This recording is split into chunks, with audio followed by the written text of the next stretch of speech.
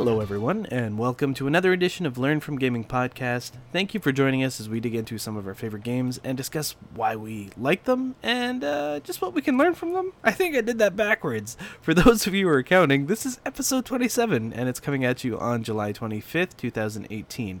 My name's Jay Strollenberg, and I'm joined today by... Stu Gritter. By Stu Gritter. How are you today, Stu? I'm tired, but well, how are you? I should be tired. I woke up at 4:30. My son It's not a decided real... that was a super cool time to wake up and watch Paw Patrol. So Yeah, well, I guess that's, It's not actually real time. You should actually delete it from your clocks, because it's Rest imaginary. assured, it exists. No. It's No. a thing. It exists. No, it doesn't. You'll never have to deal with it No. unless you start to suffer like some magic incontinence that wakes you up and you don't just sleep through it. Oh, God, I'm so glad you Um, didn't say suffer from children having... This unnatural thing that is Yeah. having children. Yeah. Yeah. I know that you dread it. But yeah, so yeah, I'm Good. Yeah. I'm not in the exact same boat because you're physically drained. I'm just sleepily drained, I guess. It's all good. Yeah. Anyway, for anybody out there who's just joining us and is worried about our mental state, that's fair. We've Mhm. never been tested. Well, I have, but the tests were unusual. Inconclusive. They weren't inconclusive. They were pretty accurate. Sorry. For those of you who are new, welcome to the show, and thank you for sticking around for whatever the heck that was. Basic idea of the show is Stu and I, we both love games, and we are of the opinion, and I don't think we're alone in this, that there's more to gaming and to this hobby than just having fun, and you don't really realize it. I mean, having fun is what brings us to this, and it's also what brings us together to talk about games. But the basic concept of this show is looking at a game that we like, each of us will choose one, and then just sort of discussing what we've learned from it. And I mean, that can be the academic sort of thing, so it can be spelling, it can be geography, it can be even history, which is often actually pretty cool, but also social economic stuff, so like maybe the weird sort of social history, the oral history of your experience with the game. We've done shows that involved our like first encounters with the internet when it was still young and we were still young. I dropped that bombshell of a show on Stu about gaming in hospitals a couple of episodes ago. That was fun. Mm-hmm. But that was, like the stuff that we learn either by gaming or while gaming. And that's sort of what's the crux of what we're trying to get at. So Stu, did you have anything you wanted to talk about off the top before we jump into what we learned this month? Nothing unusual this week, no. Well, that's good. I think you'll be surprised to learn that you have never had anything to say before we jump into... I actually wouldn't be surprised to hear that. I'm keenly aware of this fact. What we learned this month. So, yeah. Okay, let's just jump into the next section. So this is this next section, which is what we learned this month, is the section of the show where we discuss things that we learned about gaming this month. So, Stu, you and I love tech. We love gaming news. So if you, the listener, have an article or some kind of story that you want us to talk about, feel free to send it in at learnfromgamingpodcast@gmail.com. I always almost mess that up. That's learnfromgamingpodcast@gmail.com. Also, I think it's really important to just bring this up while we're still at the top of the show. We have sort of a staggered release schedule. Maybe you've noticed, maybe you haven't. It's really important to listen to the date of when this is recorded, and again, that is July 25th, 2018. That is the date of this recording. I believe the last episode we released very recently was recorded Like sometime in March? May. Oh. No, it was May. It was May. But yeah, so that's something that's a couple worth, months. Yeah, it's worth noting. People who send in emails, don't be discouraged. We'll get to your email. If you send us something, We will 100% read it. You just may not hear about it for months. Yeah, so, sorry. That said, what did you learn about gaming this month, Stu? Well, there was an interesting blip on Steam servers where game player population was briefly available. It's not really supposed to be. It was kind of like a whoops on Valve's side. There was a little bit of interesting data that came out of that, but not really anything super substantial. I'm only bringing that up briefly because it kind of ties in with today or yesterday was the No Man's Sky update. Yeah. And so that was an old, I don't know if it was a kickstarted game. I don't think it was Kickstarter. It was just an early access game a bunch of people jumped into, and a huge flop, and it was one of the widely pooped upon for failing to meet expectations or even what they said would I would argue it wasn't 100% a flop. It sold a lot. Well, sorry, the reception. initially. Yeah, the reception was. But the problem super was angry. everybody was holding the developers, who were very green, I might add, and not used to being exposed to the media. They had some very high and lofty ideas for what they wanted in the game. Yeah. And most of that stuff wasn't in at launch. Yeah. And so a bunch of that's supposed to be out now. And a shitstorm ensued. Yeah. But yeah, keep going. A bunch of that stuff is supposed to be out now with their most recent thing, update, whatever. But anybody who bought No Man's Sky on GOG can't, at present, get those updates. Are you all the serious? multiplayer stuff? Yeah, because they used Valve's the Steam API for all the multiplayer, and they haven't architected any of the other multiplayer stuff yet. So anybody who's not running it through Steam, a bunch of these new features that are actually what they thought the game was going to be on release years ago, they still don't have it. So that's good. What about Xbox and PS? Because they're native multiplayer, can you just hook up to... I mean, it's not as complicated as Steam, right? It's just you see your friends and you can play with them. Is that... I'm assuming that's the concept? I don't know the case for consoles. Oh, that's fair, It's you just, and your PC Master Race. Well, it's just the article that I happened across actually has a joint response from GOG and Hello Games. So okay, that's fair. That's all. Wow, man, that's shitty. Yeah. Is that going to be resolved? They have plans to resolve it, yes. They expect it to be resolved within the year, I believe. Okay. Well, I mean, that's not too bad. Later this year, still, yeah. Okay, I was going to say still not great, considering so many people will have been exploring the infinite space that is No Man's Sky. Yeah. Before you and your friends, if you bought it on GOG, but... so be it. That's a tip in... Steam's favor. Actually, you know what? I bet you if I look at Steam right now, No Man's Sky is probably the top seller. I've seen a couple people bounce into it. People are probably buying that up like crazy. Yeah, it is, and it's 50% off today. Oh, okay. That's understandable. Yep. I could see that. Yep. Because, everyone who was disappointed is going to be firing it up and telling all their friends who didn't buy it initially, oh, gotta come play. It's multiplayer now. It's going to be great. Yeah. Also, it looks like Monster Hunter's coming. Nice. Yeah. So you get ready. I'm not going to play that on computer, but wow. That is, I hope that you and your friends get into that game because, wow, is it ever great. I would love to, but time's a factor. Yeah, that too. I'm familiar. The only other news article I want to bring up was the thing about Fortnite. On July 13, they brought in almost roughly $3 million. Yeah, that's nuts. On that one day. In a day. $3 million in one day for Fortnite. I don't know. That's just the thing. Gaming relevant. It's a pretty magical day, the day that you bring in $13 million. It was July 13. Sorry, 3? Oh, yeah, $3 million. Oh.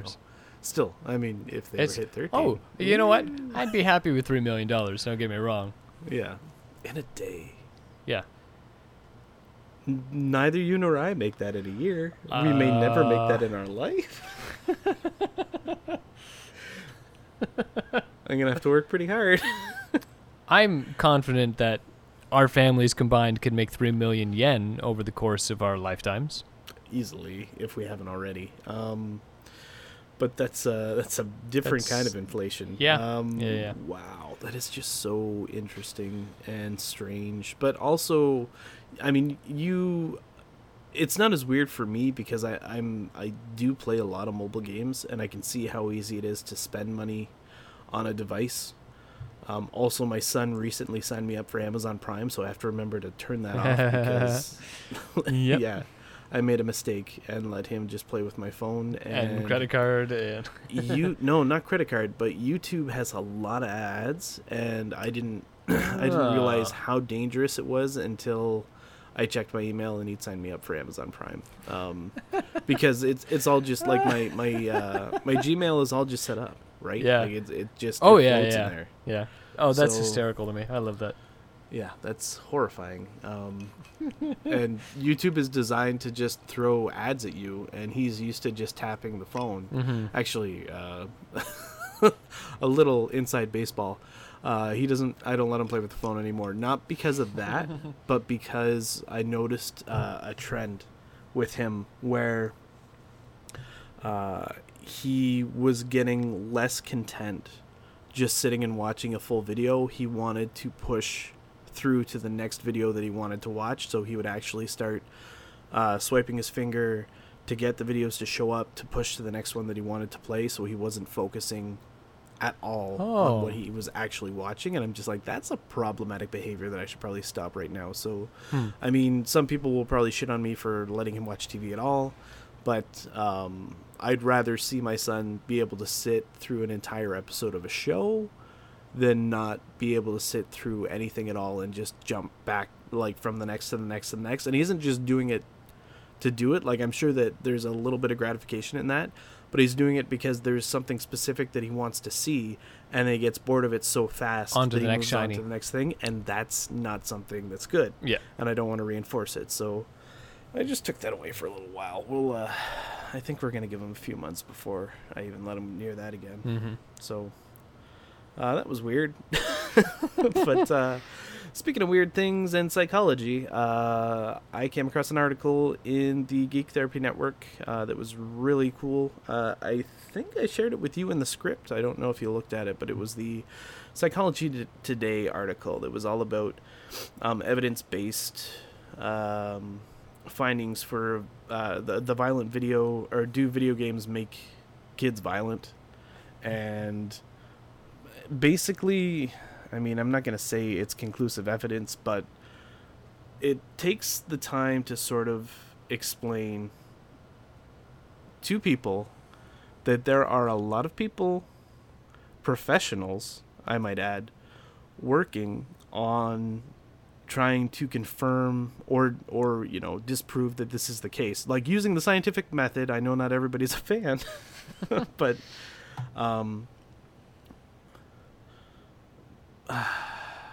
yeah, and the suggestion is that there is enough evidence leading to the conclusion that the APA's statement in 2015 that was concluding that violent video games lead to aggressive behavior is not accurate, and that it was alarmist and misleading. I'm going to make sure that there's a link to this in our show notes. Yeah. But it's Psychology Today. Definitely not like fringe publishing. It's filled with links, so you can go to basically any one of these things. It continues to reference stuff. It doesn't have like a work cited at the end like some sites that I like, but it's got enough in it, and it's actually a pretty straightforward article, that if this is something that you're interested in, just give it a look, and then just sort of decide for yourself what you want. But realistically, most psychologists and most people working in the field that are studying this not only are starting to lean towards video games aren't doing this unless there's like something else contributing. And for whatever reason, the media just keeps latching on to what it is, or to what it isn't. You know what? Maybe I'll just read like the last paragraph, which is, there's a lot of conflicting perspectives. So what's the take-home message here? First, there is not solid, irrefutable evidence that violent video games lead to aggressive behavior. That does not mean that every video game is for every child. Certainly, many video games are scary and inappropriate for kids. Don't play Resident Evil with your 10-year-old, especially the new ones. Understanding each kid's needs and creating a plan that sets out rules for media use and monitors kids' activities on screens is a sensible way to approach video games. The end. Yeah. No shit. Like,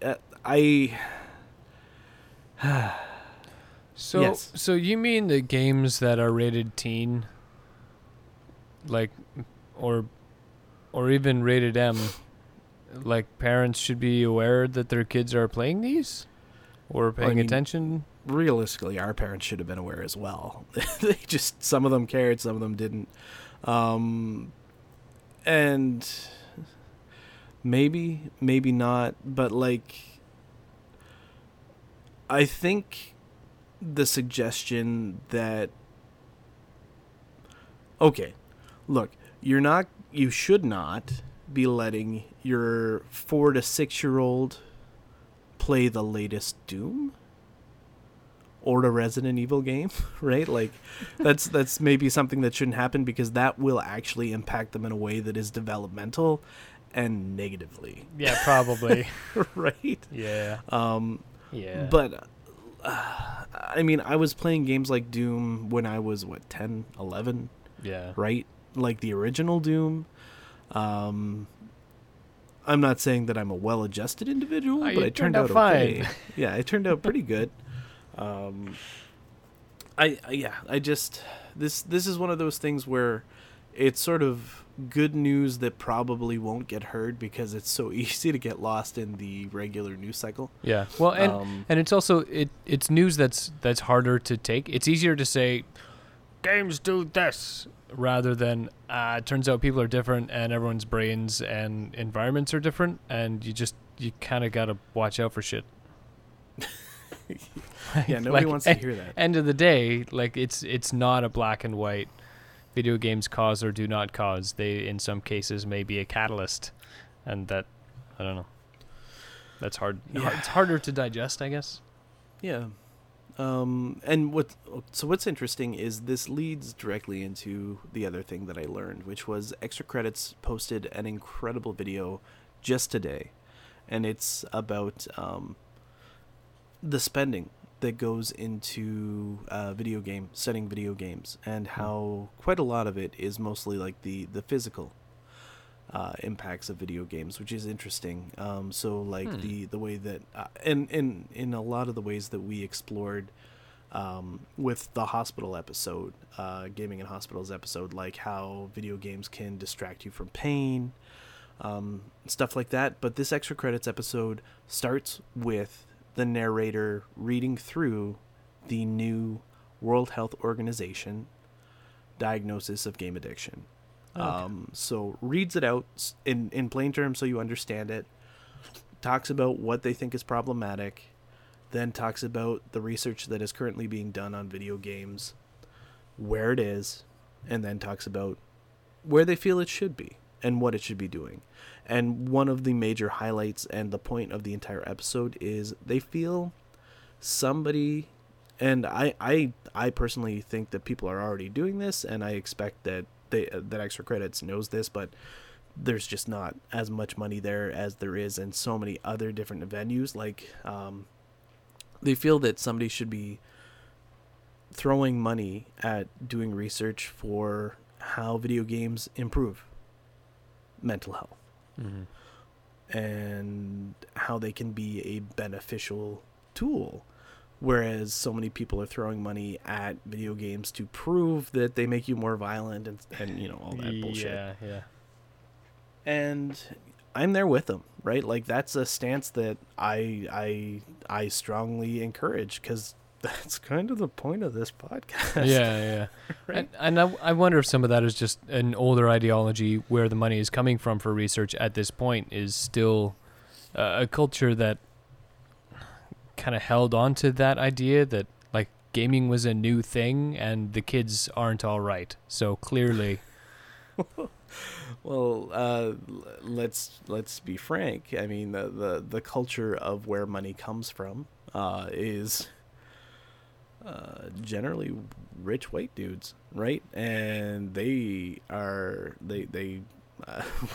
a rich white dude who wants to point every finger at video games as a blame for gun violence in the States. So, like, yeah, it takes somebody who has a company that's making $3 million a goddamn day to actually turn some of that around into pointing at what's good that video games do, instead of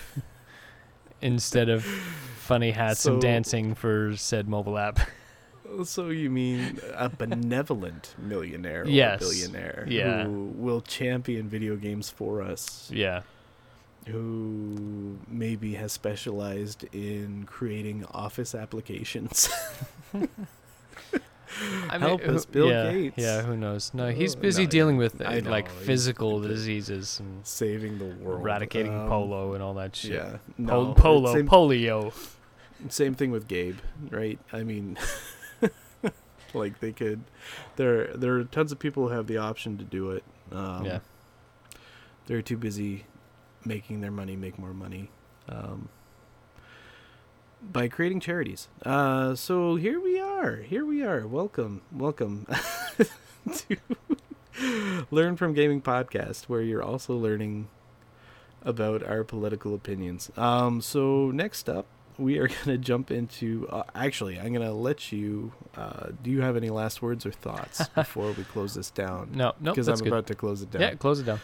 Okay. So then we're going to jump into the next section, which is probably why you showed up, not to hear our opinions on politics, but it is the what we learned from gaming. So now Stu and I are going to jump into discussions on games that we've played and what we liked about them and what we learned from them. So Stu, I always give you the option now. Do you want to go first or do you want to go last? I've got no super surprises for you. There will be no hospitals in this episode. That's probably for the best. You know what? Why don't I go first this time? Okay. It's Yeah. I think, a relatively rare occasion, but there might be some interesting interplay. Maybe you'll be able to speak to some of the things that I bring up too.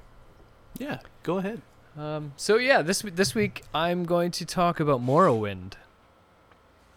The third... Ooh. Was that an ooh or a boo?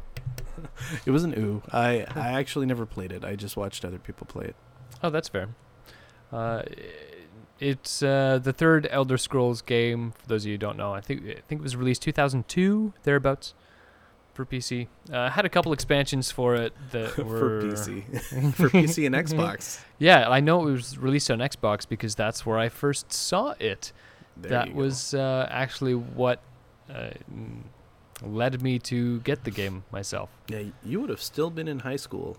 Yes. Yes, whereas it was first year university, and I actually saw it in Charlie's dorm room. Attached to a Charlie. Attached to a Charlie. Yeah, actually, that's a dark place. That's a dark place in the history of our lives. Being attached to Charlie? No. Okay, it's just okay. I gotta tell this story quick. Give her. So it's either Charlie or his French roommate, who is like an international student, David, who they one of them bought an Xbox. I can't remember if it was Charlie or if it was David. I'm pretty sure it might have been David. But anyways, like, you know how sometimes there's like this odd couple chemistry that happens with people if they live together. Well, that was the case for Charlie and David, in that you could see where the room split in half, and not just because geographically it was supposed to, but because like Charlie's shit functioned like the Zerg's creep, in that it would constantly try and like crawl into Charlie or into David's side of the room, and he would fight it back with his meticulous cleanliness. Nice. So like it was just so funny to actually go into that room. Like it was a functioning dichotomy, like just complete opposites. That's hilarious. But yeah, I remember spending a lot of time in that room watching them play Morrowind, and it was a good time. Like that was another one of those fun games to watch. Mm-hmm. But sorry, you go ahead. I got a little carried away. So I was introduced to it because I was at my friend. I was at Cobus's house, and his brother was playing Morrowind all the time. And just at some point, he was like, "Look at all the crazy shit I can do! Ha ha ha! Morrowind, yay!" And I don't know. At some point, that was enough to, like, seeing the vertical slice of gameplay was enough to get me invested. So I picked it up, and I guess as a bit of a primer, I hadn't played either of the first two Elder Scrolls games. I think they're both a little bit different. I think Morrowind was the first one of its kind of ilk, especially in that series. So it's a big-ass open world. You play one character. You have a fair amount of freedom to determine what race they are, what class they are, what skills they have. And you're just kind of dumped into this world. There's a big main quest for you to go through. You don't have to engage with it, but you're invited to quite clearly and early. But even as you go through the main quests, at some points you're actually instructed, okay, you know what, this is going to take some time, and this next thing that I'm asking you to do is actually pretty hard, so why don't you like fuck off and go help other people, do something else, go away, come back when you're ready. So it was kind of an interesting thing. It presented itself in a very natural way. There was a lot of storytelling, a lot of immersion going on. It was one of the last games that had that much text in it that did not have voice acting. That's something that makes it harder to go back to now, I think. I don't know if it ages well, but it made the dialogue system, I don't know, pretty verbose. But it was good enough. Especially because the characters reacted and talked in a way that felt natural and seemed actually reactive and responsive to things that you were doing. I'm going to stop you right there. Yeah.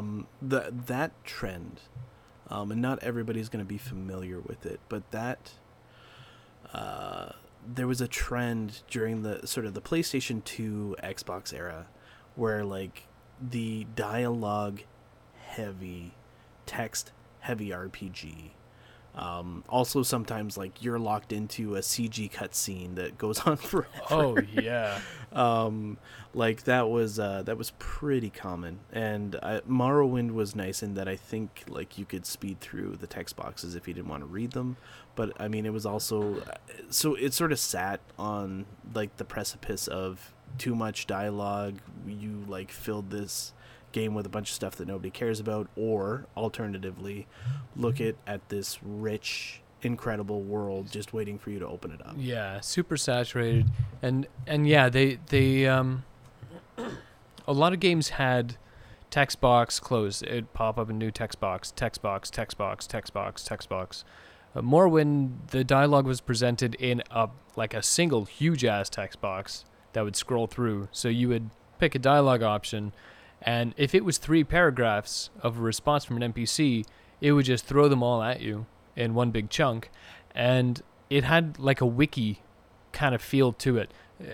Key words would be highlighted so you could, pursue those topics of interest. So you could, if you really didn't give a shit about what somebody was saying and you just wanted to parse for important information, you could just read the 10 words that are highlighted in blue and go, yes, thieves, hideout, pay me, great, and then you're off. Otherwise, you could actually, go through and experience whatever kind of in-depth story you really wanted. And that kind of carried through with characters' responses to you. This is something that I probably talked a little bit about from the Fallout games, where people respond to you fairly well. I recently watched a couple videos about later Fallout and Elder Scrolls games where it doesn't always feel like it matters what you do, whether you've crushed every super mutant in the world, or you've killed every dragon you've come across, or what you've done. A lot of the times, NPCs in games, especially with voice acting, they treat you the same. Even, I don't know, people kind of make fun of being a Dragonborn in Skyrim, and you can do terrifying shit. And city guards still talk to you like you're some chump street urchin, and like you could be decked out in full Daedric armor, and like you look like you can murder everyone within 3 kilometers, and they still talk to you like a chump. It's weird. Morrowind had a lot better responses to that. They also actually had some political stuff later game. Early on, it didn't matter so much. You could kind of join and be on everybody's team, but at some point you had to, if you pursued some of the plot lines, you kind of had to join different political houses, and if you helped Team A, Team B would not like you as much, and you couldn't be everyone's friend. There were consequences to your decisions. You couldn't just go do every quest in the game.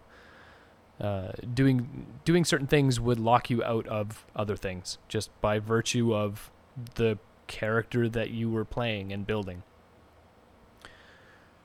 So as an immersive world, it was really, really interesting, fairly engaging. It provided a lot more opportunities for engagement and investment in a world than I had ever seen before. It stood on the back of kind of a mediocre combat thing that, I don't know. It was never... I don't feel like combat was ever the focal point of an Elder Scrolls game. Some people might disagree with that. I don't know. That's possible. I don't know. It's something that you had to do a lot, I think. Maybe you could play classes that could get away with not fighting as much. I don't know. It was a thing. It was just like a necessary evil in my mind to get through some of that. But along with creating your own class, skills leveled up as you use them, you had the option to create your own spells, which was wicked fucking cool. I saw some very cool shit for creating your own spells. I'll talk about that after you're done. And alongside that, so I'll just put that off for now. Alongside with that was creating your own items.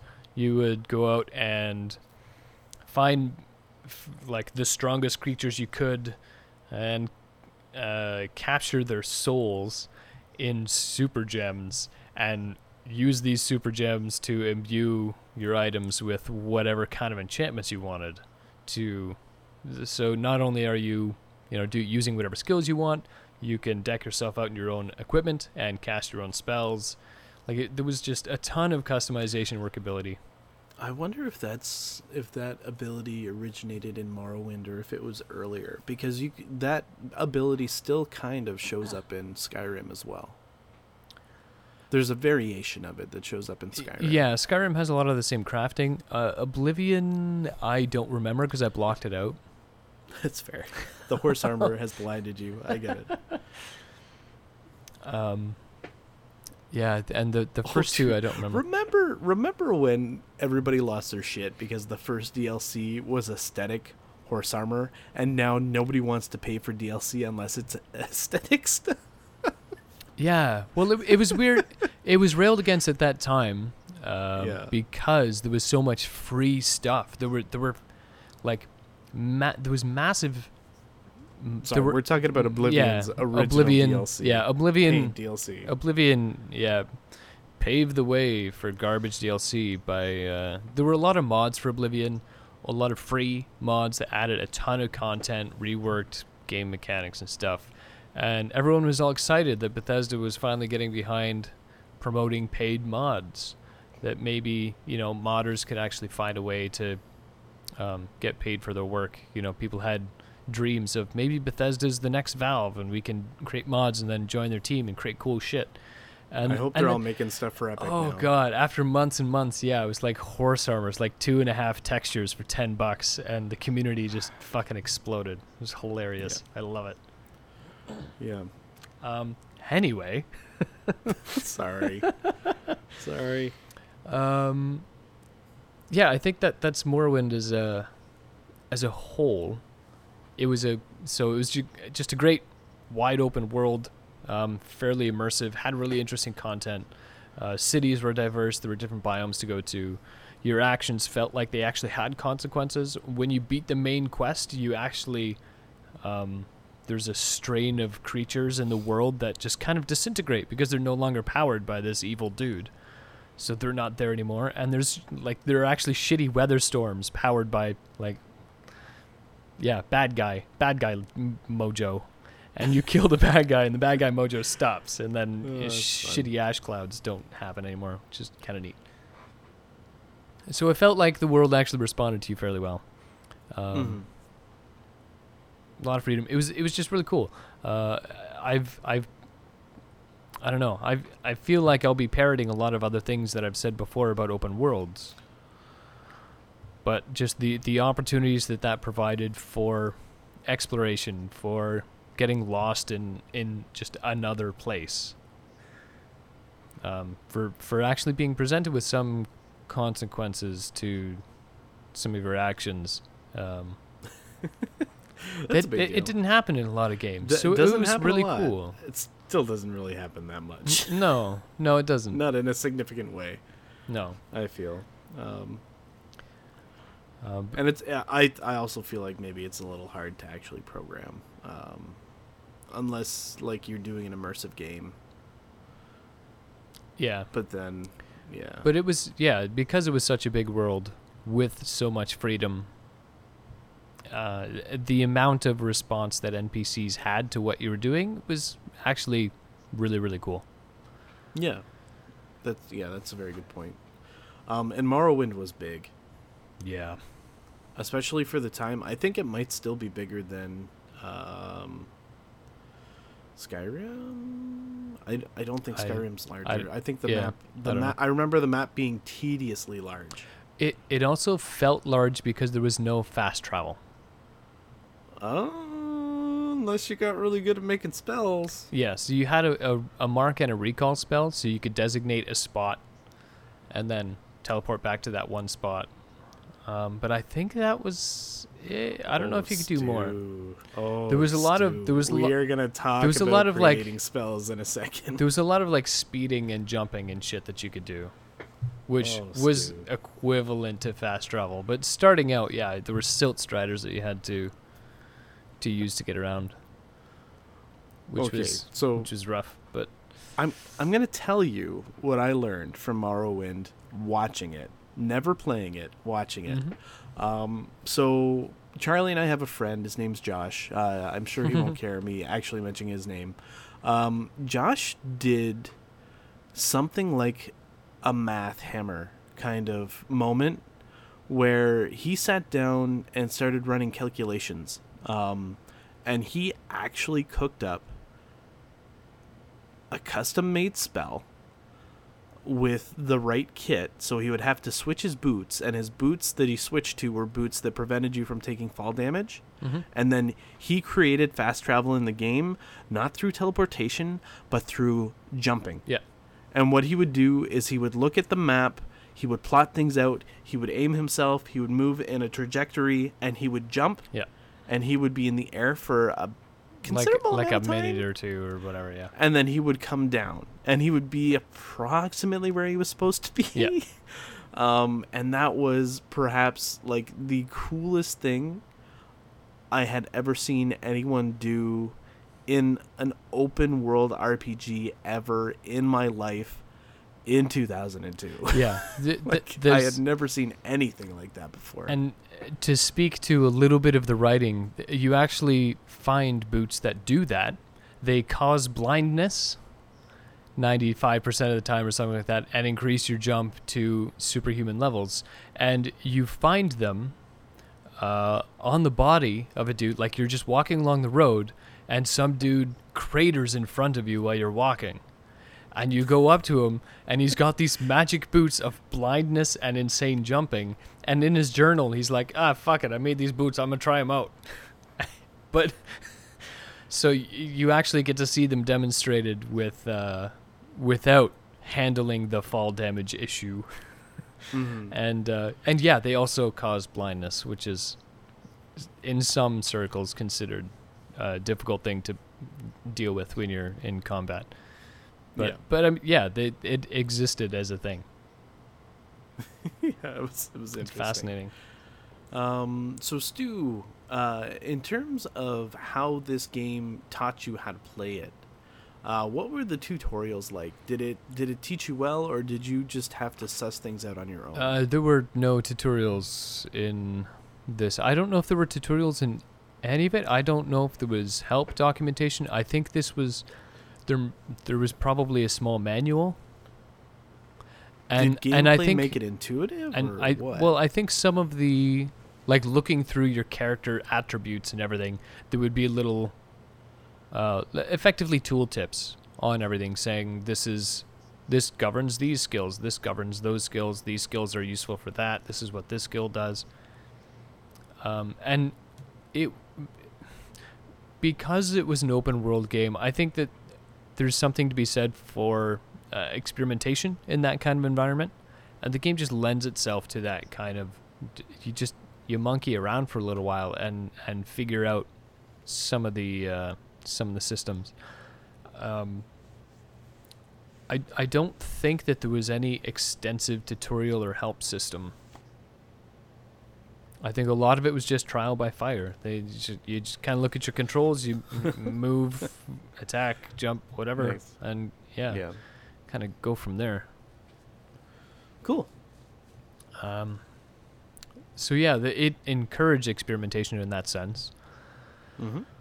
There was a lot of, like, with creating gear or creating spells, you're going to do some min-maxing. At the end of the day, you're trying to figure out how to light someone on fire at a safe distance without spending mana. So how do you do that?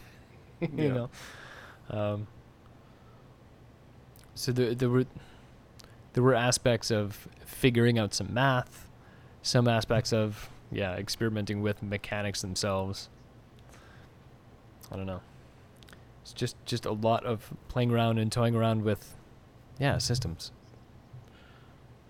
Cool. Mm-hmm. Okay. Did you have anything else you wanted to say about Morrowind?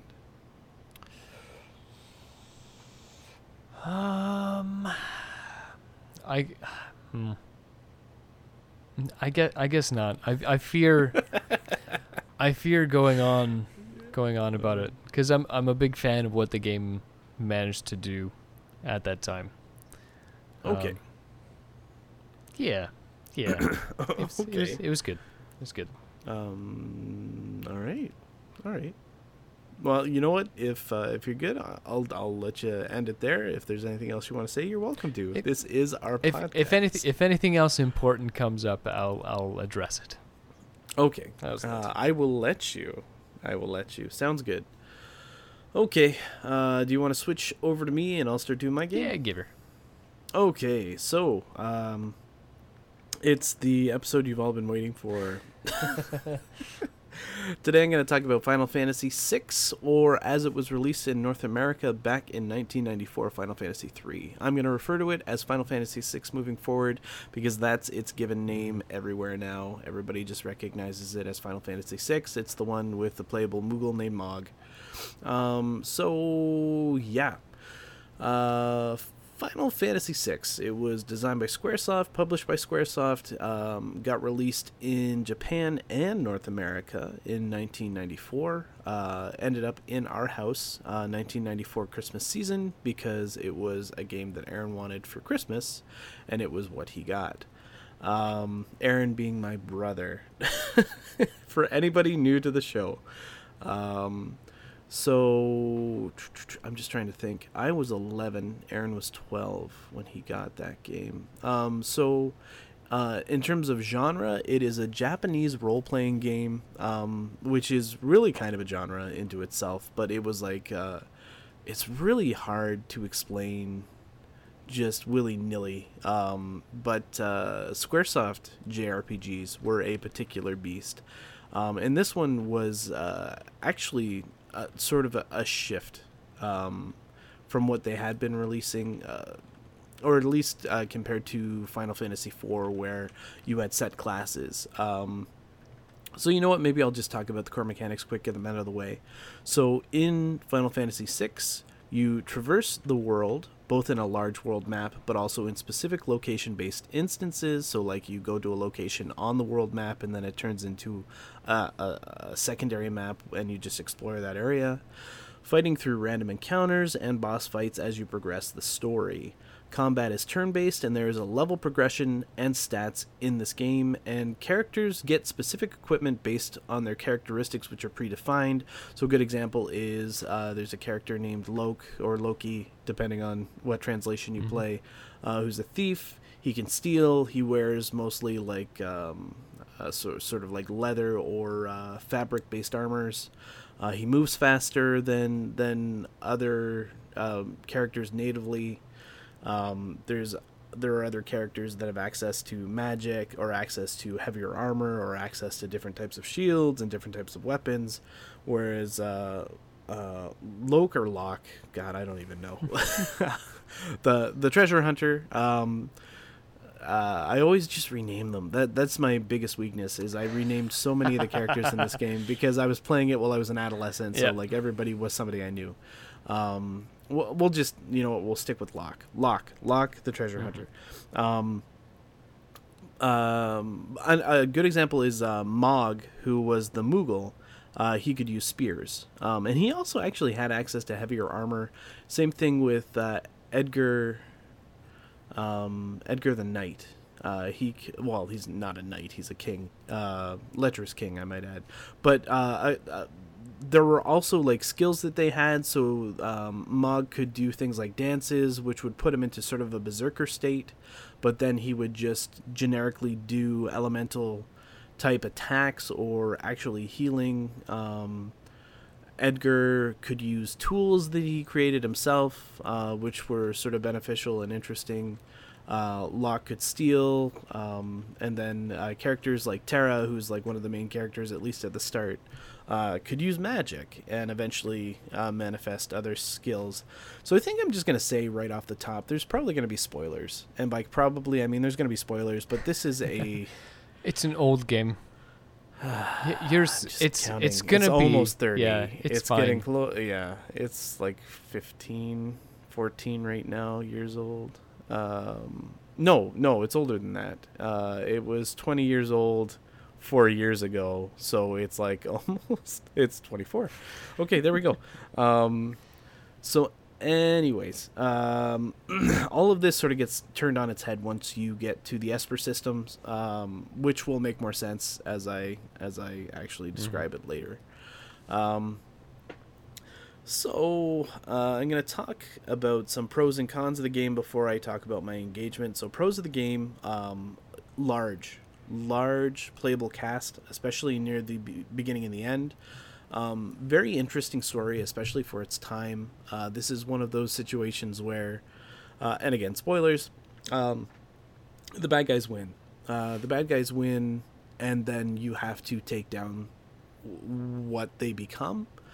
And it's a hell of a thing to watch. It was a hell of a thing to see in 1994 on a Super Nintendo, just trying to push graphical representation of 16-bit sprites and tell that kind of story convincingly and engagingly. It was something I did not expect, especially at that age. From a game, from a Nintendo game in particular. Like, it was something that you might be accustomed to on a PC, but that type of storytelling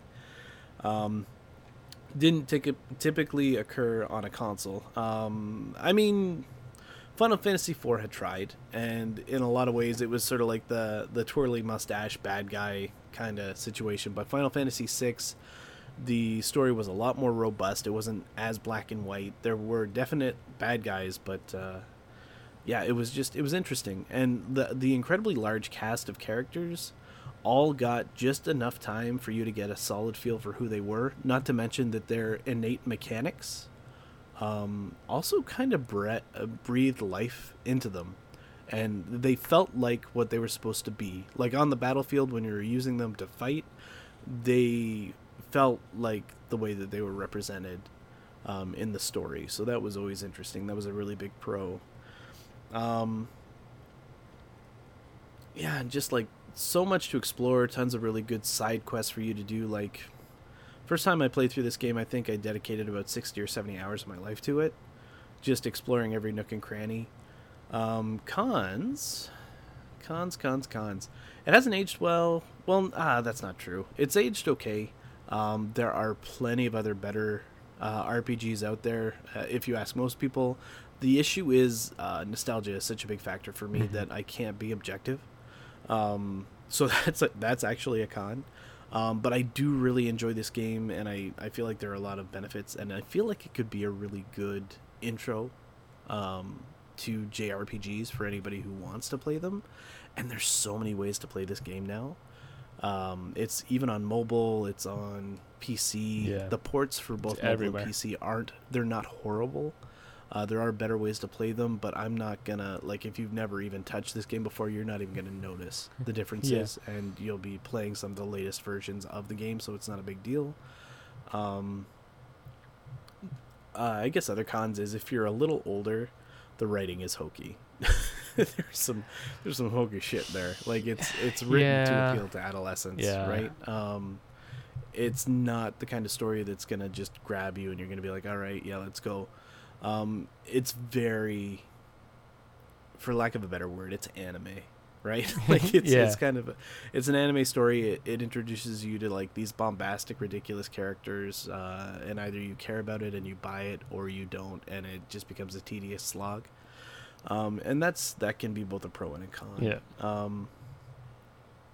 So a bit of engagement. Again, I brought up the fact that my brother and I played this game, that it was his Christmas present for 1994.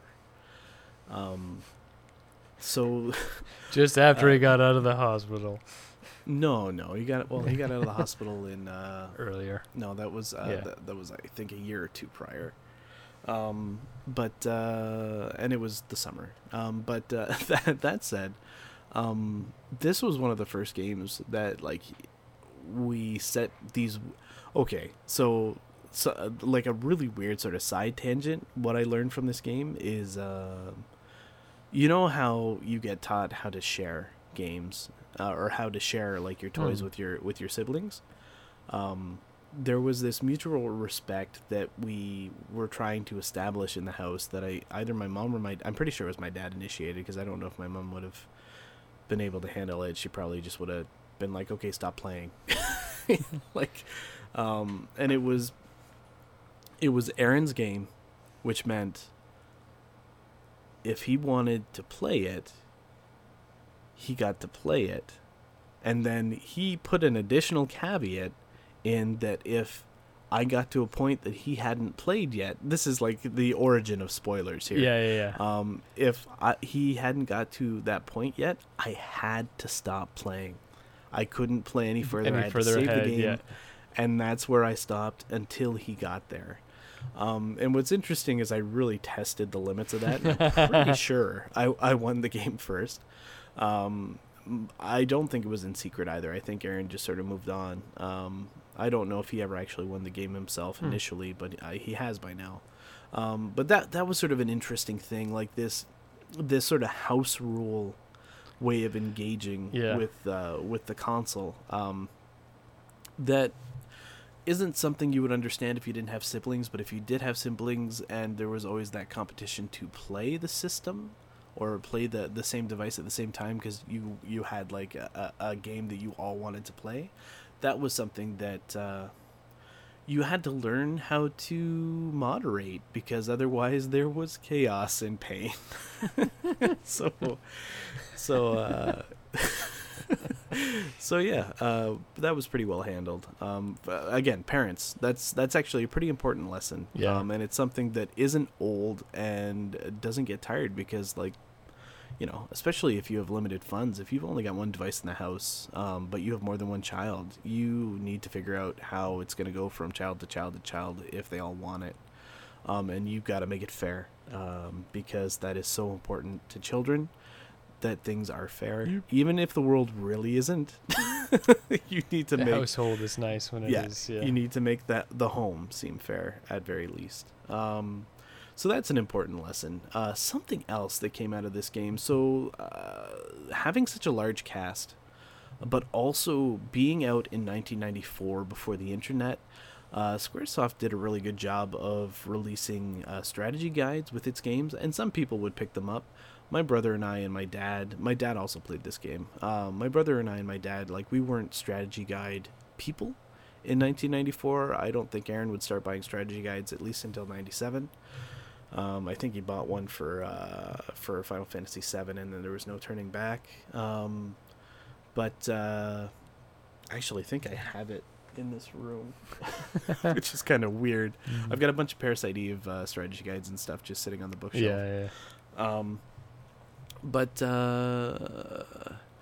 this game, and one of the reasons why I chose to talk about this game, I mean, I love this game. I can talk about significant parts of it anytime you want. If anybody has played this game, feel free to write in, talk about your stories of glory, or try to get some information out of me. I'm not going to dive too deep into the game today, except to just explain why I feel this game is significant to me, in that Playground Talk was a really big aspect of this game for me. Huh. I was not the only kid playing this in my community, so there was I had a friend named Alex, and we also had a friend named Ryan. Both of them got this game. Both of them played this game. I think my brother's friend Andy also got this game. So I mean, which is weird, because Squaresoft felt like their games were like economic failures in North America, but I'm talking rural Ontario, and there were families that were waiting for this game to come out and bought it, right? Like Yeah. it's really interesting, because once somebody played one or two Squaresoft games, like, you were hooked, Oh, because yeah. there wasn't a lot else like it. Yeah. For sure. Especially on console. So at school, every now and again we would talk about the game, especially, I guess, after we'd won it, because there were so many layers to 6. There were a lot of secrets, a lot of things going on. So, like, one secret was you could get a Sasquatch in your team. Not a lot of people realized that was something that you could do, because there was a lot of effort to getting into the town to do that. After the world had ended. Another thing was you could get a mime in your team, and not a lot of people knew how to do that. And actually, I ended up explaining that to someone, that there was an island where there was a creature that would eat all of your team, and you had to let it happen, and then you could proceed through the area and get the mime. And that was cool. Like, it was cool that, number one, we discovered that. Yeah. But also, number two, that was something that I was able to share with other people, and they were able to benefit from it. And there were tons of other weird little things that happened in this game. Another good example was the same island where you get the mime. It's just this little island in the top right corner. In the world before it gets ravaged, you can go there, and there is a creature that will show up called an integer that is invisible. You can't see it, doesn't engage you unless you engage it, and if you attack it, it will automatically cast like one of the strongest spells from Final Fantasy IV on you, called Meteo or Meto, and just like ruin your party. But it'll give you, I think it's something absurd like 10 magic points, which is really important once you've gotten to a certain point in the game, because you're just teaching everybody in your party all of this magic to make them like these super mage knights.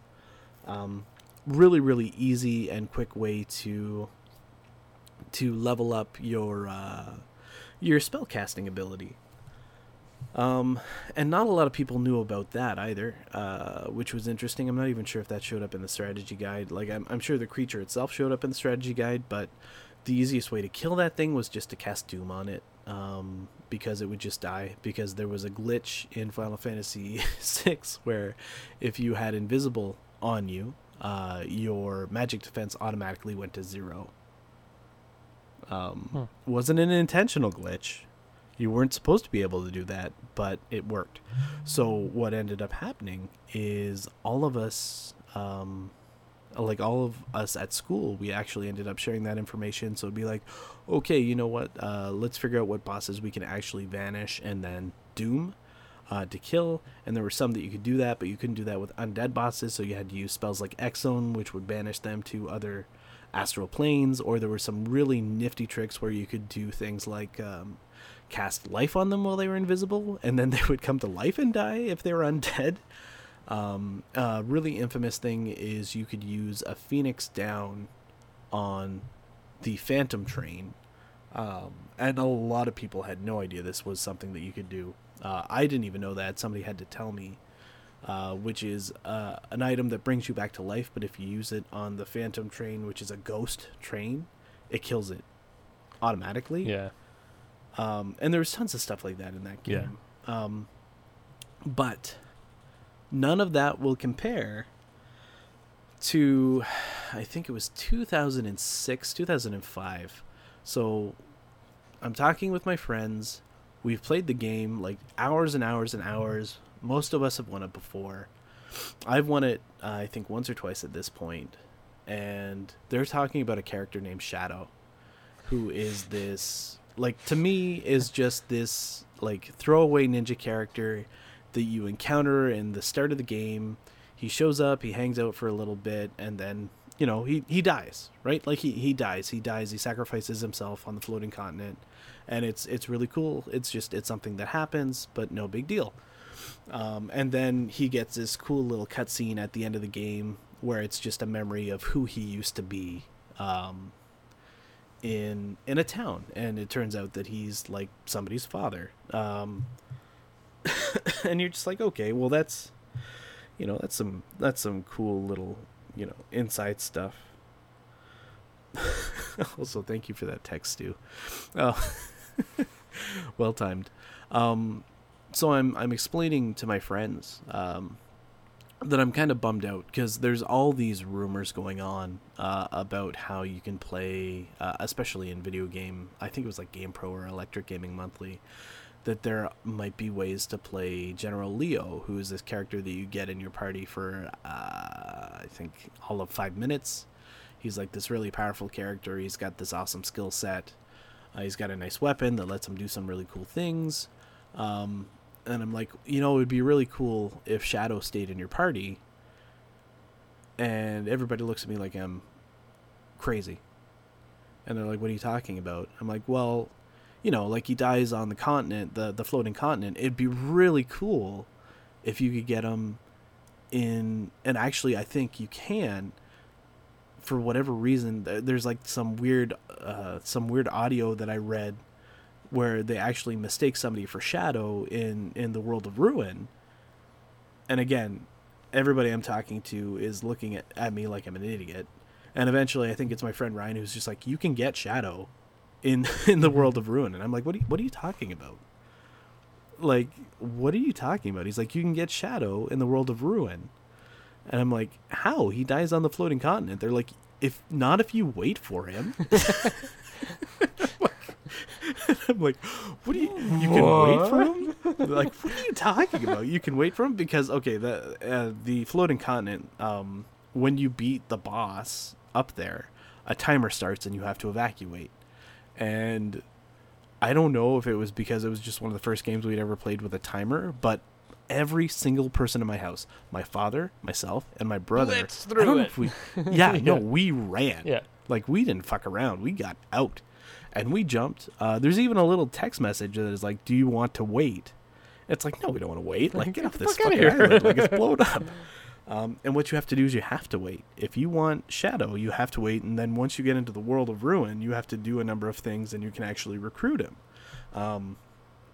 So that was like, I think that was the first time because Final Fantasy VI had so many characters, like you could actually win the game with just 3 people, and then you wouldn't get the story for anybody else. It would just be like little cutscenes. But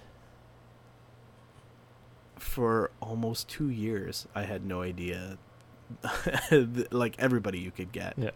And that was kind of bonkers. It was the same thing for Mog. We knew that you could get him, but we didn't know how to get him.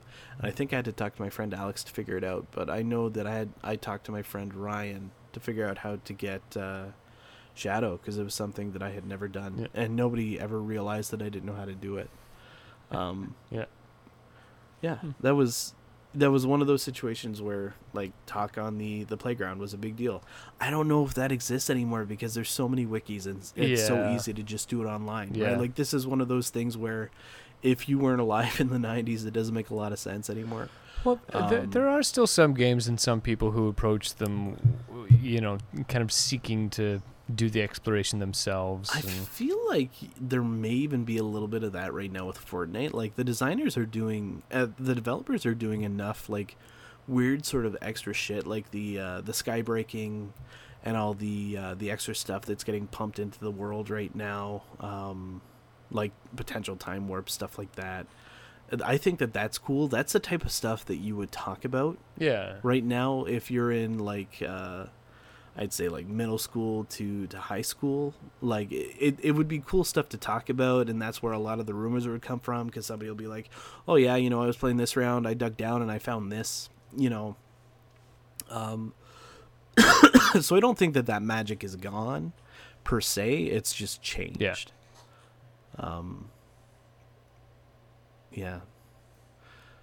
So yeah, that's a little bit of Final Fantasy VI. I know, sort of just scraping the top of it and ruining a section of it. But, I mean, what's interesting in terms of playing the game, I think the way that it was designed, it does a really good job of, like, the game's progression does a really good job of teaching you how to use the abilities of each character. I think maybe with the exception of the Sasquatch, the Mime, who's kind of self-explanatory, except you can also equip them with a bunch of additional abilities, which is something you don't get told. And Gao, who's like the Berserk character, he just learns how to fight like an animal, and there's a whole process. But I feel like that gets explained okay. And even training and using magic is well explained. There's things like hidden benefits attached to, or that you're given when you level up, when you have like these magical beasts attached to you. That's not explained really well. And other than that, I feel like the game, like if you've played a JRPG, it makes sense. Press A to win. Like, just fight to win. Also, just like fight every battle you encounter, because why wouldn't you? As long as you do that, your XP just keeps moving up, and that's what you want.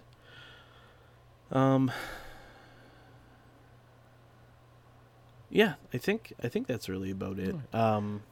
There was also like a funky glitch that we got that I've researched since then, and there were so many variables. You could even actually brick your game if you do it the wrong way, where you use one character's ability to sketch an invisible creature, and then it basically breaks the game, breaks the inventory system, and as long as you can flee from that battle, when you break the game, because things start get weird. To get creepy.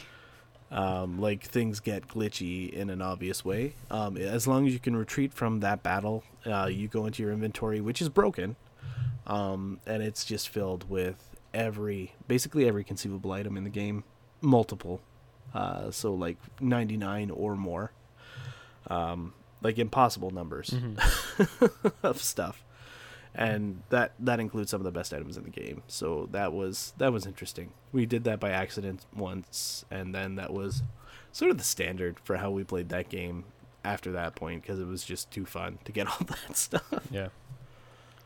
And I shared that secret as well. So, that said, how linear was the game? Final Fantasy VI is pretty linear until you get to the world ending. Like, it's there's a railroad. I would say that there are points where you probably should spend a little bit of time leveling up, but for the most part, you can follow the story all the way to the end. And you might get beat up a little bit at the floating continent, but as long as you spend some time leveling up and getting magic, Then it wasn't too bad? it's not too tough. And then once you get to the end of the game, literally the end game, the world opens up, and it's up to you whether or not you want to find everybody else you were adventuring with before the world ended. And depending on how much spare time you have, you do. Right? Like, whenever I play it, and I used to actually play this game every 2 to 3 years, I would find everybody. I would take the time, find everybody, then, like, get my characters to a level that I was happy with. And I feel like every time I go back and play that game, I find something new. There are new iterations of the game, where there's, like, this whole secondary dungeon that you can go into if you beat these dragons that show up at the end of the world, and that's interesting and cool. I kind of like that, but I've never gone through all of that content. But yeah, the first part of it, 100%. The later end of it is wide open, which is something that is a little surprising. Have you ever played through it? I don't think you have you? Not all the way, no. I've done, like, chunks of it. Yeah, and if you're not down for the hokey, then... Yeah, it was hard Yeah. to engage with. Yeah, it's a lot harder to do when you're older. If your brain is still smushy and impressionable, and you think like a child, or a younger individual, it's probably a lot more engaging. I asked that thing about linearity because one of the things that I neglected to mention about Morrowind was the directionality of like the exploration process of not having objective markers.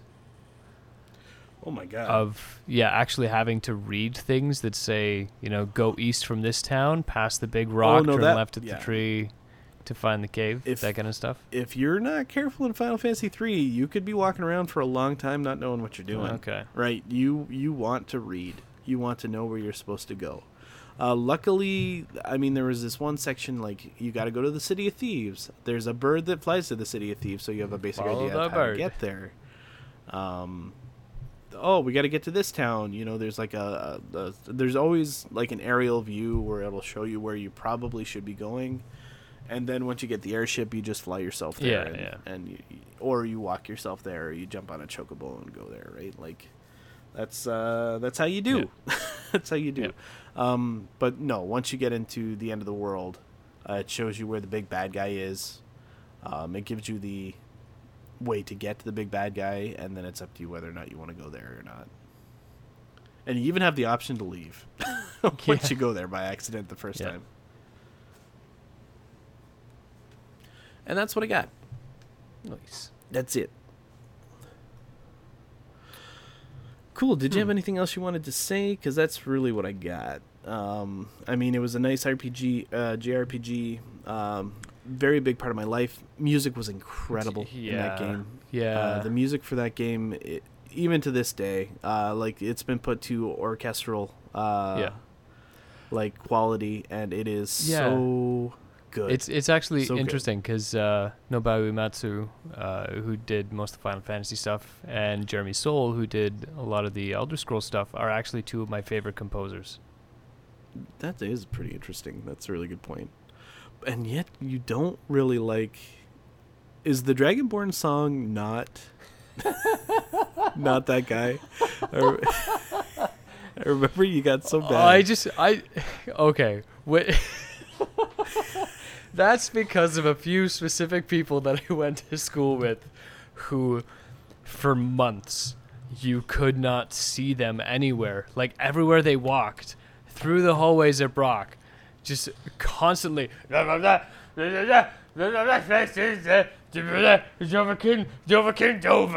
Like it was just super fucking obnoxious. Yeah, For our hero, months. a warrior's heart. Months. No. Just Dovahkiin. Believe. Dovahkiin. Believe. Dovahkiin. The Dragonborn Dovahkiin. comes. Anyway. But that's not. It's like Dovahkiin, Hisore. Oh yeah. But you know what? You'd have to know that. It's easier to just say Dovahkiin over and over and over and over. Oh, that's brutal. That's brutal. Come side, kids. Oh man. Oh, okay. Good fun. Right. Good fun. Well, anyway, thank you. yeah, Thank you for that. they're all music. great. Music. Oh music yeah, is great. no, they're it's really good. Yeah, Final Fantasy VI. Maybe if you're not into meaty, Just check out the redone orchestral stuff. Check out the It's orchestral still stuff. brilliant. Yeah. Yeah, it's so good. Oh my god. Okay. Well, you know what? I think maybe we're gonna shift away. If anybody wants me to keep talking about Final Fantasy VI, just send an email in. I love talking about it. I love playing it. Feel free, ask me anything. There's not much of that game that I don't know. So yeah, how about we jump into the next section? Yeah. Okay, so the next section is what can you teach us? And we do have an email. We have an email from yes. friend of the show, Jam Elias from Gaming History 101. He wrote in response to episode 23, which was about gaming in hospitals. So I'm just going to pull it up. Pardon my clicking. And I'm going to take a drink. All right, I'm going to try and get through this. If I can't, I might bounce it to you, Stu, Yeah. but- I've got it up. Okay, so I'm blowing out of my nose. Okay, so okay, here we go. Okay, hello, Chase and Stu. I very much enjoy your podcast. Keep up the good work. Thank you, Thanks. Jam.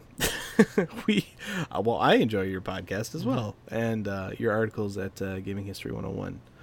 Some feedback on your most recent show. I much enjoyed hearing about how your brother coped in the hospital with gaming. I used to volunteer with hospital radio, and the common feedback I heard from patients was how boring it was staying in the hospital. Yeah, yep. Radio being one of the few things that take your mind off of things. Yeah. The thing about hospitals is if you don't have a TV or a radio, it sucks.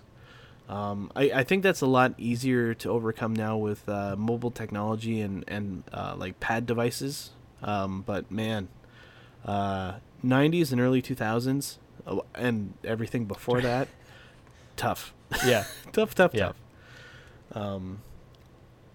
Man, CRT. Could you imagine CRTs? CRTs just in a. They used to have them on like these huge swivel arms in hospitals. It was nuts. Yeah. I have never been in hospital for a long stay, but I have dealt with pain long term. Okay, so gaming. Also, sorry to hear that, Jim. Gaming has helped with this pain to a degree. Short burst play on puzzle-style games have helped divert my attention away from the problem. Fan favorites are Tetris, Puyo Puyo, and Bust-a-Move. All great puzzlers, if you haven't played them. So roguelike games also helped a lot too. I noticed you discussed Rogue Legacy last podcast. I'm a huge fan of this game. Whoops, my cursor was in the way. I played it for several hours on my Vita and hope the game one day comes to Switch. I think it is. I think it is coming to Switch. Other roguelike games I enjoy are Binding of Isaac and Enter the Gungeon. As a Binding Also of both good, Isaac player, also very, very solid. Also, both of those are on Switch. The Switch has everything on it now, Stu. I don't know if you know that. Including shovelware. Holy crap, the Switch has a lot of shovelware now. Yeah. These games helped with pain short term, but longer play sessions I found made the symptoms worse. That's too bad. This could be because the body was tiring. I'm not a scientist. That's fair, neither are we. Long story-based games like The Witcher, Dishonored 2, etc. often made the symptoms awful from the get-go. as you spend long lengths of time watching and reading the story. Luckily for me, I recently had an operation, which I'm recovering from, which has helped. I'm in significantly less pain for the first time in 2 years now, which means I may be able to enjoy these longer story-based games again. But knowing me, I'll probably get into another roguelike. There's nothing wrong with that, Jam. There's nothing wrong with that. You do you, bud. Anyways, thanks for the entertainment and good times. How did I fuck that one up? I eagerly look forward to the next episode. Love you lots. Jam the Weirdo from Gaming History 101. Well, thank you very much, Jam. Yeah. Glad to hear that things are on the upswing. Yeah. If you don't have time for longer story-based games, that's fine. You can get a lot of joy out of roguelikes. 100%. I mean, I grew up with story-based, and sometimes it's hard for me to not play them. Like we'll talk about that in games we're playing later. Yeah. But yeah, I'm playing one right now. Cool. Well, hey, yeah, thank you very much, Jam, for sharing that. It's pretty insightful. Radio is something I hadn't really considered, but I also spend a shit ton of time listening to stuff. Like, I listen to tons of podcasts, man. And when I don't listen to podcasts, I'm listening to the radio because my work is like typing and visual, but my brain can also listen to stuff. Yeah. So, yeah. So my workday is filled with audio. And I've got to say that's actually how I engage with some games I'm interested in now as well, because I don't have the time to dedicate to gaming that I would like. Things like The Last of Us, which I would like to have played, I just listened to, and I was absolutely enamored with the game.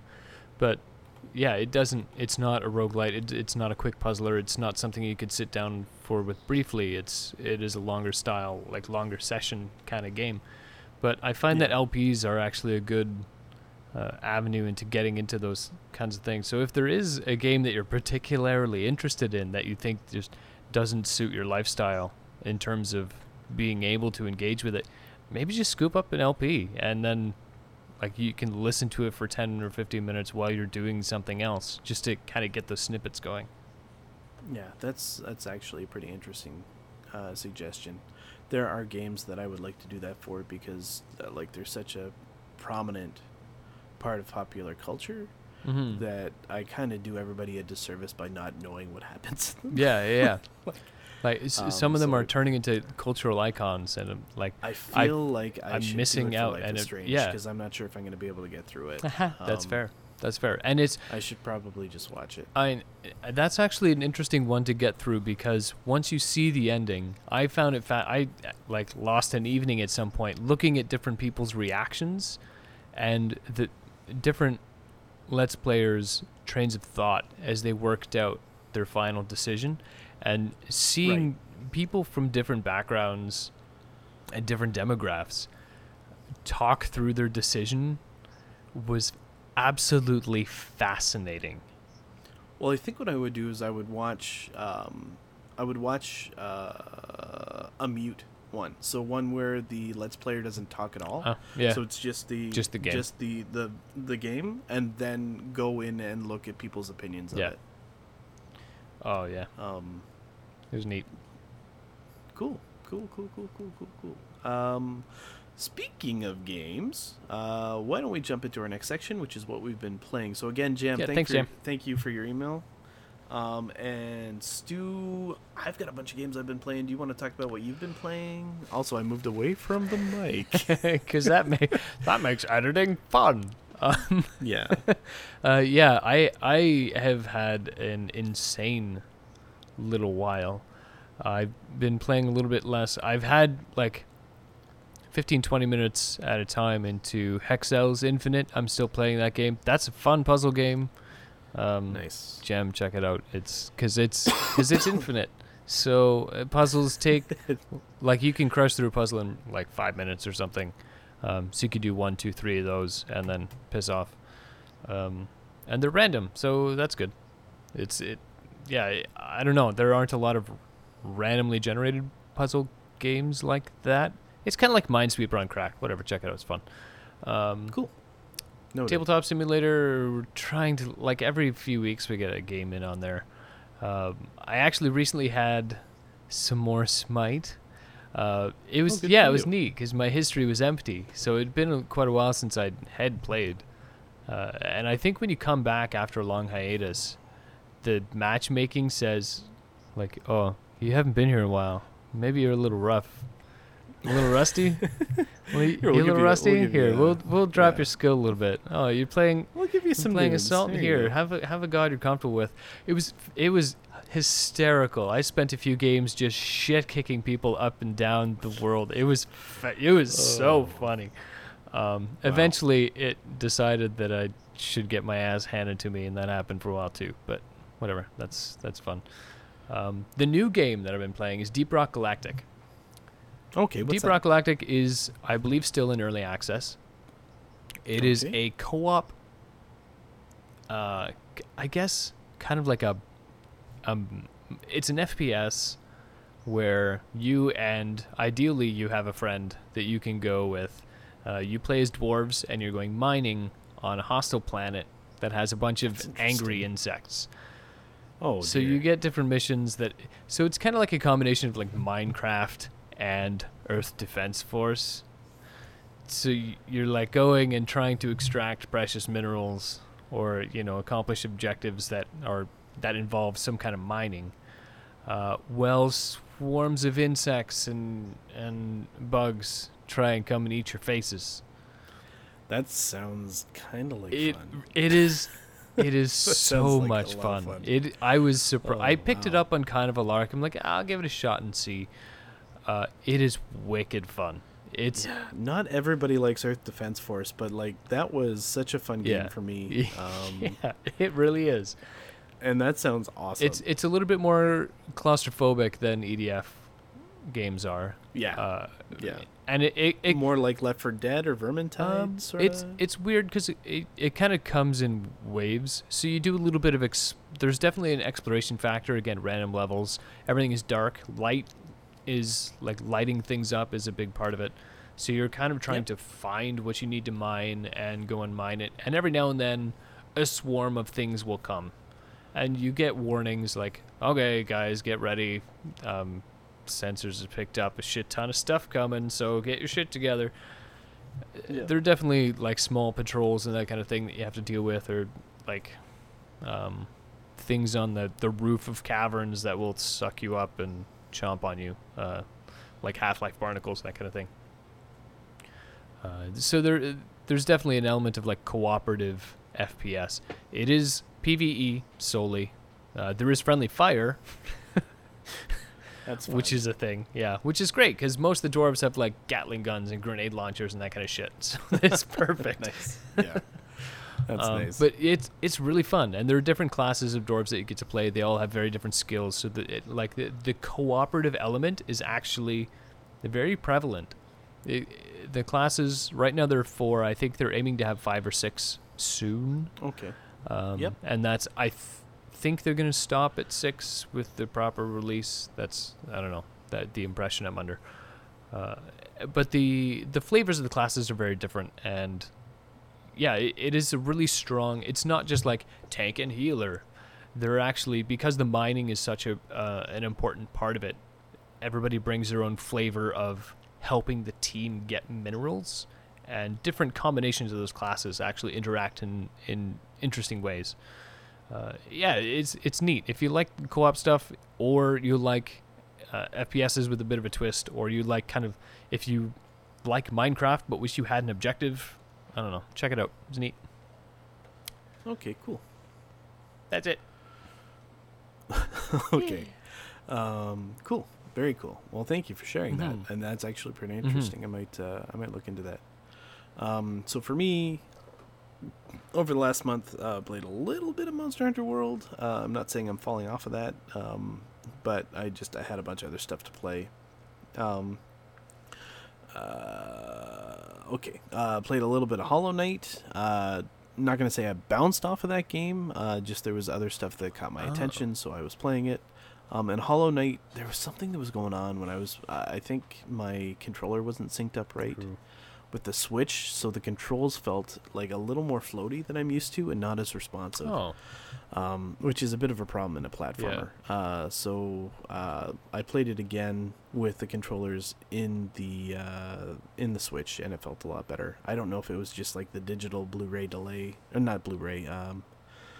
What's the Bluetooth delay or what? But yeah, because yeah, that's actually a platformer that I had been looking at and almost picked Yeah. up a bunch of times. And one of the reasons is because everybody says that the controls are super tight.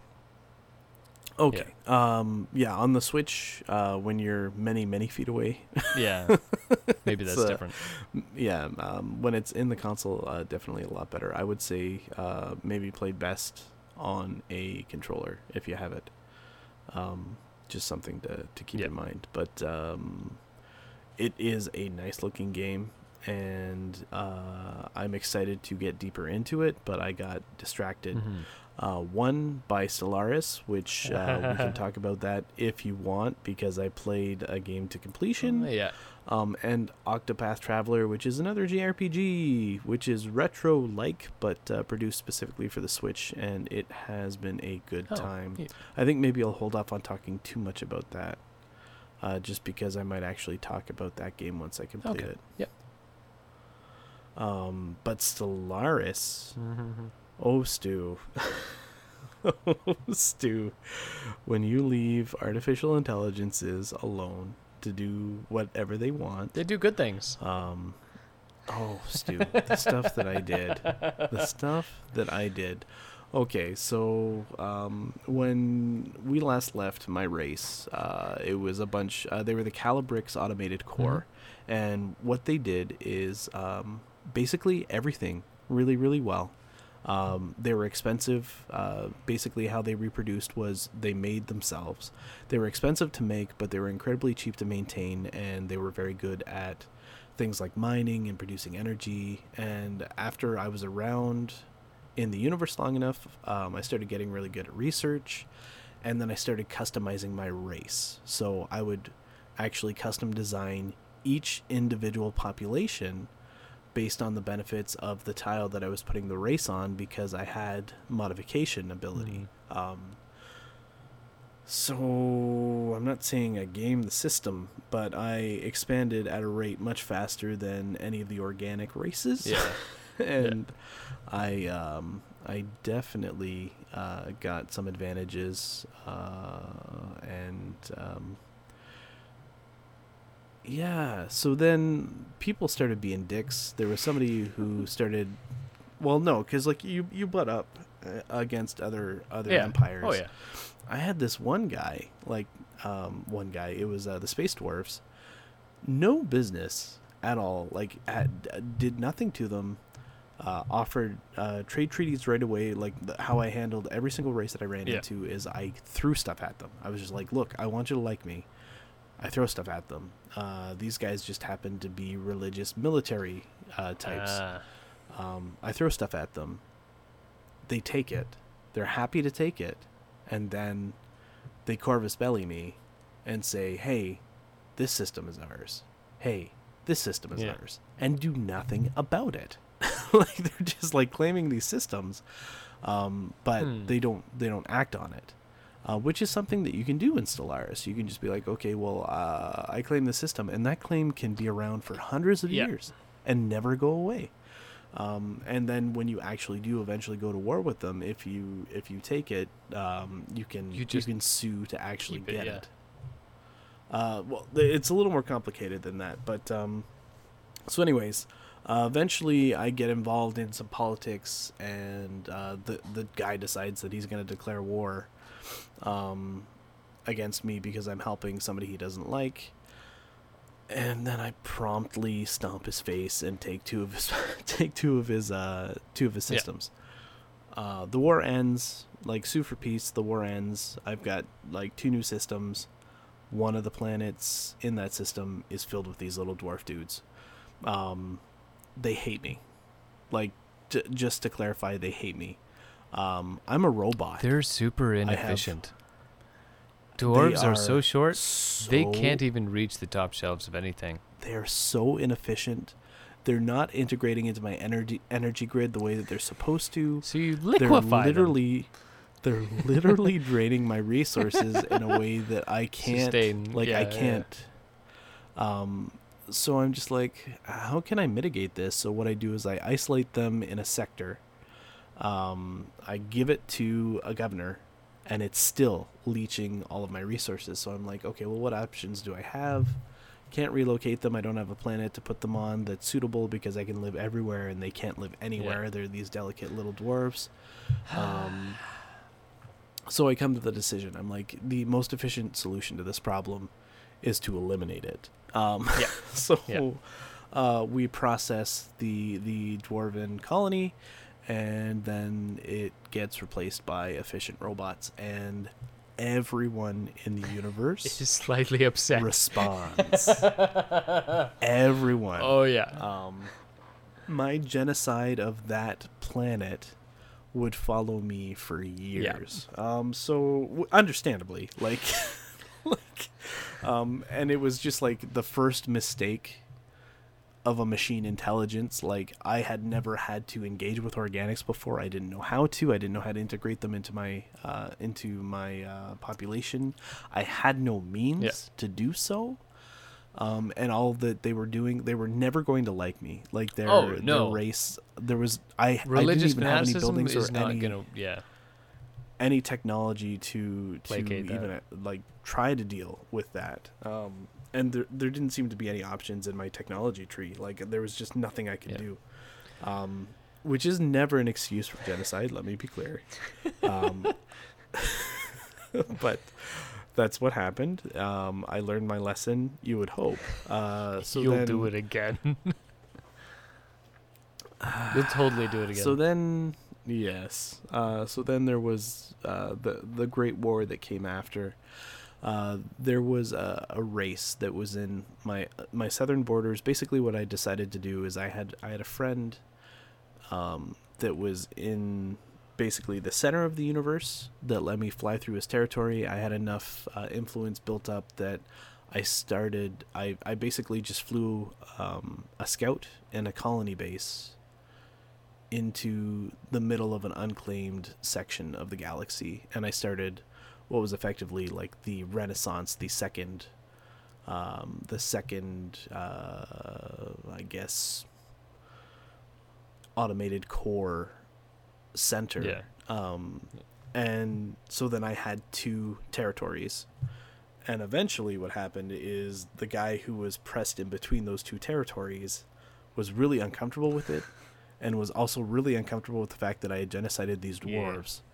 And had never liked me, even though I continually threw stuff at him, just kept trying to get him to like me. But like my robot intelligence, no way to talk to these people in a way that would ever be productive. Oh, I empathize with that very well. So then eventually something happens. They declare war on me, and I get really upset because I am a significant power in the universe, and I'm just like, you know what? You're disrupting what could be a very beautiful connected empire. So then I just start cutting. I start cutting away at their territory. I start claiming it. But I'm not taking any of the planets that have people on them. So I'm engaging their military. I'm taking the systems that don't have planets in them, and then I come across this technology that is effectively, I create a Death Star. Is that what that's called? Oh my God, I'm blanking on the name of the.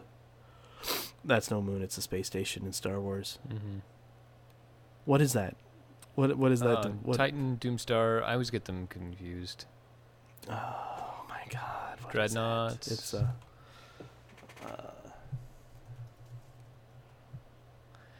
big happy fun ball of planet destroying joy.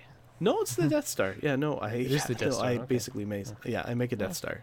So I make a Death Star, and under no uncertain terms, the second I make it, the galaxy responds, and they're just like, "Oh, you have a super weapon.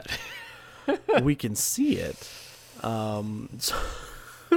So my neighbor responds and is just like, "You better not use that against me." And I'm like, "That's kind of why I made it." And then he goes to war with me again, and I'm just like, "This is foolish." And so then my conditions for that war, when he initiates it, is I'm just going to use this weapon, and I will claim what I want. So then I no longer have to declare Corvus Belli. Yeah. I just get stuff, and I can sweep entire planets. So I start promptly doing that, and not really paying attention. So I'm basically annihilating. I eventually end up annihilating the majority of the race. I didn't, not the entire. They ended up having a satellite civilization because they were attached to a wormhole, and I closed them off and blocked them out of my side of space. And while this is all happening, I get like these notifications that there's these weird subspace echoes going on, and I'm not really paying a lot of attention to it, and and everybody else in the universe is organic except for another robot intelligence that is they're basically like slumbering. They're an ancient robot intelligence. Nice. And they like me, and they've actually requested some of my civilization, that I give them some of my people so that they can make them better, and they returned them and they were better, and we got a lot of experience for it. Anyways, so yeah, that all happens. The universe watches, and the universe starts to turn on me because they're scared of me, justifiably. Yep. I've wiped out millions, if not billions of people. Way to go. In an efficient way. Like, it was called the particle sweep, where you eliminate all organic matter from the surface of the planet, but leave the infrastructure intact. Oh, that's good. Yeah, it was a really sweet weapon. That was perfect. Like, it was really awesome. Because there were 3 doomsday weapons. There's the destroy the whole planet, like it cracks the planet, turns it into asteroids. There's the very Star Control 2, put an impenetrable shield around the planet. So it's the most humane, but like they will never leave that planet ever. Yeah. And then there's the particle sweep, eliminate all organic life, infrastructure is intact. And that is by far the most efficient option, so it was the one that I took. Anyway, finished doing that horrible thing. A bunch of people don't declare war on me, but they all hate me. And then the Unbeckoned show up. And they are a race of ascended energy people. Their portal opens up directly in the center of the new territory that I've just claimed, that is unfortified. And they start spreading. And I like, it was at this point, and this is the beauty of Stellaris, it was at this point that I'm like, okay, this game's over. Like, this game is over. There is no way that I'm going to win this, because my most significant fleets are right there, and they get crushed right away. They get destroyed. And I'm like, there's no way I'm coming back from that. So the Unbidden come in, they start creating a salient, and then something happens. One of the ancient races that isn't the robot, it's a bunch of birds, react. And they're just like, this is a threat to our universe. We all have to unify, and we have to fight it. And they start sending fleets, and they start beating them back and holding them back. And they're trying to unify the universe. And they're really good friends with me because I've actually taken a perk that makes me like a holy warrior against these things, against the Unbidden. But the rest of the universe will not let go of this, like, I felt was an incredibly efficient solution to a very annoying problem. Frankly, you did a lot of terrible shit at the end of the day. Yeah, no, a lot of people fucking died. Oh man. So what's funny is the bird people eventually get involved in all kinds of politics, and almost like real life, it ends up bogging them down from their crusade to stop these things. But what they were able to do was they were able to distract them and defeat them and hold them back long enough that all that happens is the Unbidden get this salient within my territory, and I react build defenses, and have it at a point where if they send fleets at me that aren't too big, as long as I have reinforcing fleets, You can my hold. star bases and my fleets can beat them. And then I just start building from there. And the bird people get involved in like these crazy wars on the other side of space and just start using their doomsday weapon as well. Yeah. to lock people in these unbreakable shields. And I'm like, how am I the bad guy? Like, he did it. Oh my god, that bird like did it to so many people, like didn't stop.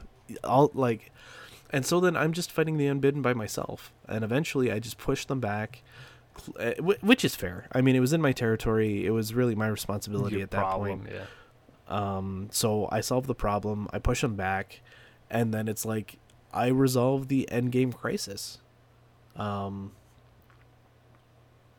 Don't I? But when I do, like, nobody gives a shit. Everybody still hates me because I killed so many people. Yeah, just like there was some really interesting stuff that happened in that game, and then eventually I got cocky and I was like, well, you know what? I'll just take on the universe, and then I got smacked. I got beaten up. Yeah, there was no part of that game. There was a little bit of a lull. And that's when I kind of started manipulating things to get into that war with that one race. And I think maybe I should up the difficulty It because sounds like, yeah. yeah, things were a little too Yeah. easy. But if there had been even just one other human in that mix, it would have just changed things so drastically. But even then, like, just playing single player, like, I could do it again. I'm already playing another Yeah. game as an organic race. Who can make robots? Yeah. Just because, yeah, it's hard to get a game like that. There was also a mid-game crisis where basically there were marauder mercenaries that you could hire to basically just they would throw themselves at whatever cause as long as you paid the right amount of money. One of them woke up and became a Khan and started conquering the universe. That's a mid-game crisis, I guess. It's what they refer to it as. I weathered that without any problem whatsoever, but it was like actually scary at the time. But all that stuff, like, it was engaging, it was interesting. The politics game is there now. The stuff that you can do in mid-game is there. So I would argue that Stellaris maybe at launch wasn't the best, but now with enough of the expansions in, it's actually a pretty fun and playable game for single player. So yeah, and I just talked about it for a long time. Yeah, I think you were interested in playing it again, but it's the paywall that's holding you back. No, right? I picked it up and I have been slowly chunking through, but when I don't have a ton of time, I don't like to jump into it. Yeah, that's fair. And I haven't That's had fair. a ton of time in a ton of time. Well, what are you playing? What are you playing as? Because like half the fun is making the race. Oh, and then yeah, just the absolutely. story, When I bounced into right? there again, like, it had been a while, like, with all the DLC and whatever updates they've done, none of my existing races were legal. Yeah, you have to so I had redo to them. remake them all. Yep. Not remake them all, but remake them. I actually started going through as a pacifistic technologist. Nice. And I've got to That's say, awesome. being a pacifist is fucking infuriating. Oh my god. Yeah. Like, yeah. every problem that comes up, I'm like, can't I just murder these shitheads and take their shit? No. Like, No. you can't even interfere on small levels. Like, yeah, these are like Bronze Age. Do they count as people? Apparently. Like, it's the only good planet for fucking ever, but no, I can't take it. It's Prime Directive. You know. It's so frustrating. The nice thing though is the way I had that race set up. There was one race that pissed me off, and I wasn't feeling super diplomatic and just kind of egged them on. And eventually, when I kind of coerced them into attacking me, and just was able to absolutely obliterate their army very quickly, and kind of yeah, that sounds fun. turned it around pretty quick. Be like, no, they started it. No, their people are actually mine because they're dumb and bad, and they totally started it. Nice. With the new game that I played, I upped the number of habitable planets. Just because even playing as a robot that can live on basically every planet, I noticed the universe was a bit sparse. So the default setting for planets, like habitable planets, I just upped it by I think one or two. Yeah. Like a multiplier, basically. Yeah. But just because, like, if I'm a robot who can live everywhere and I'm having trouble finding places to live, that's a problem. Yeah, that's actually, I think, my biggest beef with the game is that randomness of having to find those planets and getting to them before other people do. Like, just getting into those systems. Like, if you get bad luck, like, you could explore 30 systems and find 2 planets, and one of them will already be occupied. And like, you have to exert so much effort to get to those planets that, I don't know, it slows the beginning down. It makes the beginning of the game less enjoyable for me, which is frustrating because normally I love the beginning of those kinds of games. Yeah. I would say, I mean, you can keep playing that game if you want, but I would say turn up the number of planets. My next start, I will be cranking up the habitable planetism. Yeah, because the whatever the start number is, like, at least double it. Yeah, because the fact that, I mean, I already said it, but the fact that I had robots that could live anywhere and I was having trouble finding places to live, that's a problem. That's so wrong. And I don't know. I don't really understand that design decision. There's got to be, like, more to that going on than just my experience. Yeah. I don't get it, but I don't like it. So yeah, I mean that's maybe why we've just been spoiled by other games. Yeah, you know, maybe space really is an empty void. Yeah, like where nothing can lives. Ever be. But I mean, yeah. I mean that's why those options exist, right? Make that game. There are enough variables there. You can make the game be the way you want it. Oh, it can be whatever you want. Yeah. Okay. Well, hey, we are almost at the 2-hour mark, and I don't really want to talk about any of the other stuff I was playing. So I'm thinking maybe we'll start to shut this baby down. Alrighty. So, I mean, unless you want to talk a little bit more about Stellaris, you can. You just talked a lot about Stellaris. I think we'll let that sit for now. Okay. Okay. Yeah. If I can get it'll through come my up other again. Game, maybe. Yeah, it will. Because wow. So then, thank you, Stu, for hanging out with me today and for talking like this.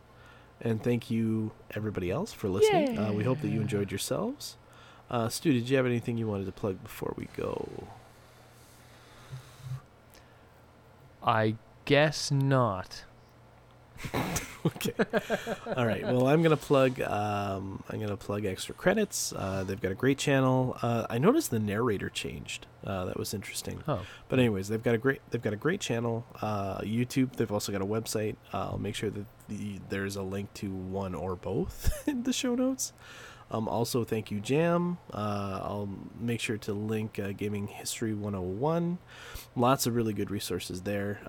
Both Jam and Fred are doing articles right now, so lots to read there. And also a really, really respectable vault of podcasts if that's something you're interested in, which I am. Also, thank you to Dimitri for our music. Thank you to Joe for our art. And thank you to the world. Yeah, speaking music, I will plug, I've been listening lately to a YouTube channel called 8-Bit Music Theory. I'll give the channel link. It's a dude who has a pretty thorough understanding of classical and traditional music theory, and he breaks down a lot of older 8-bit, as indicated, a lot of like the 8-bit soundtracks that we grew up with playing on NES, SNES, and Sega and stuff.